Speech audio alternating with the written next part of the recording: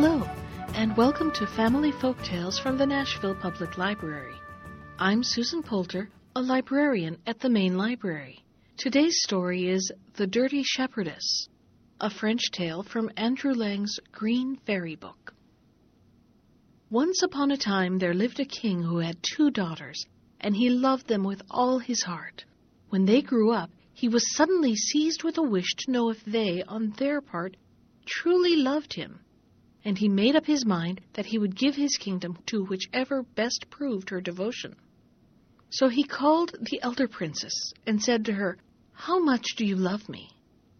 "As the apple of my eye," answered she. "Ah," exclaimed the king, kissing her tenderly as he spoke, "you are indeed a good daughter." Then he sent for the younger, and asked her how much she loved him. "I look upon you, my father," she answered, "as I look upon salt in my food." But the king did not like her words, and ordered her to quit the court and never again to appear before him.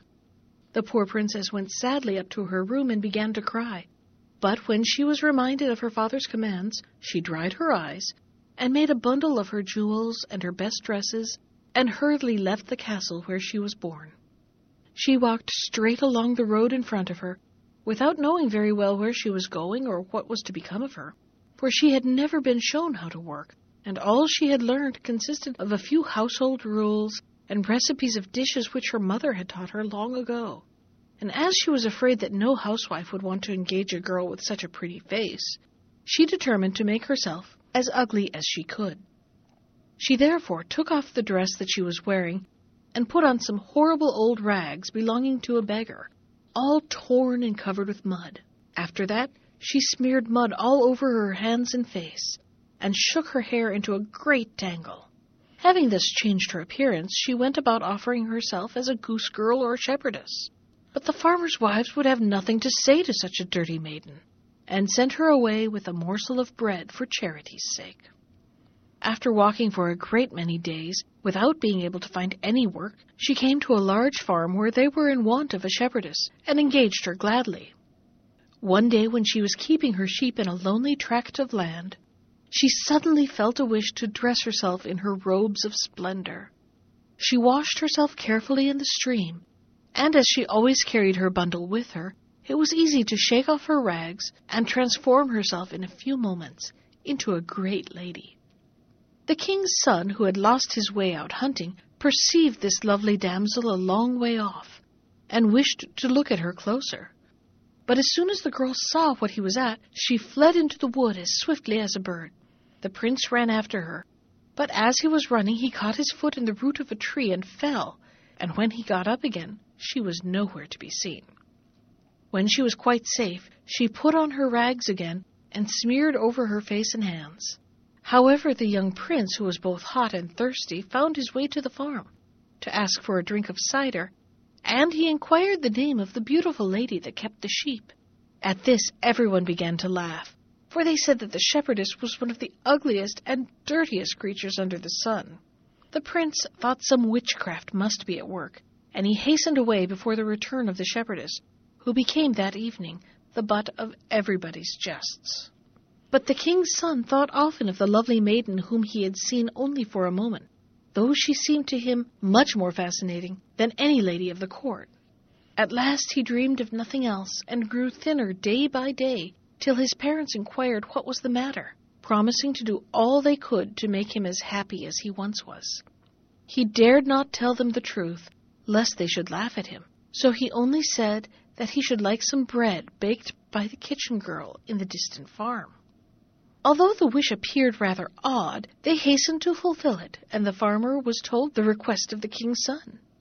The maiden showed no surprise at receiving such an order, but merely asked for some flour, salt, and water, and also that she might be left alone in a little room adjoining the oven, where the kneading trough stood. Before beginning her work, she washed herself carefully, and even put on her rings, but while she was baking, one of her rings slid into the dough. When she had finished, she dirtied herself up again, and let the lumps of dough stick to her fingers so that she became as ugly as before. The loaf, which was a very little one, was brought to the king's son, who ate it with pleasure. But in cutting it, he found the ring of the princess, and declared to his parents that he would marry the girl whom that ring fitted. So the king made a proclamation through his whole kingdom, and ladies came from afar to lay claim to the honor. But the ring was so tiny that even those who had the smallest hands could only get it on their little fingers. In a short time, all the maidens of the kingdom, including the peasant girls, had tried on the ring, and the king was just about to announce that their efforts had been in vain, when the prince observed that he had not yet seen the shepherdess.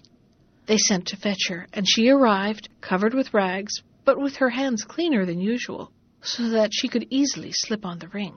The king's son declared that he would fulfill his promise, and when his parents mildly remarked that the girl was only a keeper of sheep, and a very ugly one too, the maiden boldly said that she was born a princess, and that, if they would only give her some water and leave her alone in a room for a few minutes, she would show that she could look as well as anyone in fine clothes.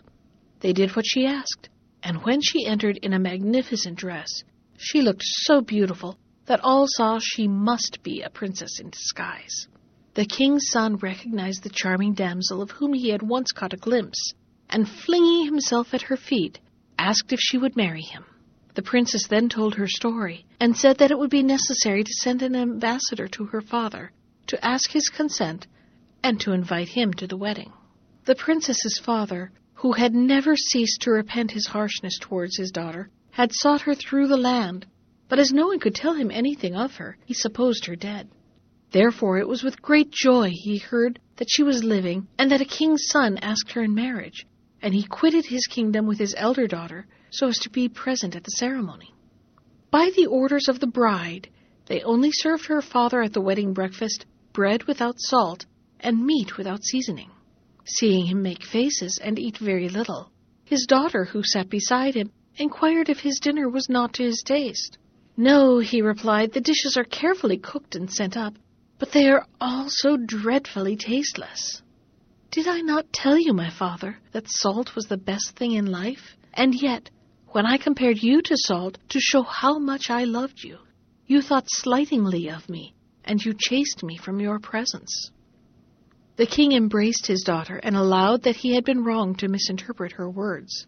Then, for the rest of the wedding feast, they gave him bread made with salt and dishes with seasoning, and he said they were the very best he had ever eaten. That was The Dirty Shepherdess from Andrew Lang's Green Fairy Book. Special thanks to Ginger Sands for our theme music. You can find more of Ginger's music at iTunes or on her website at www.gingersands.com. And if you'd like to comment on today's story, send me an email. I can be reached at susan.poulter@nashville.gov. Thanks for listening.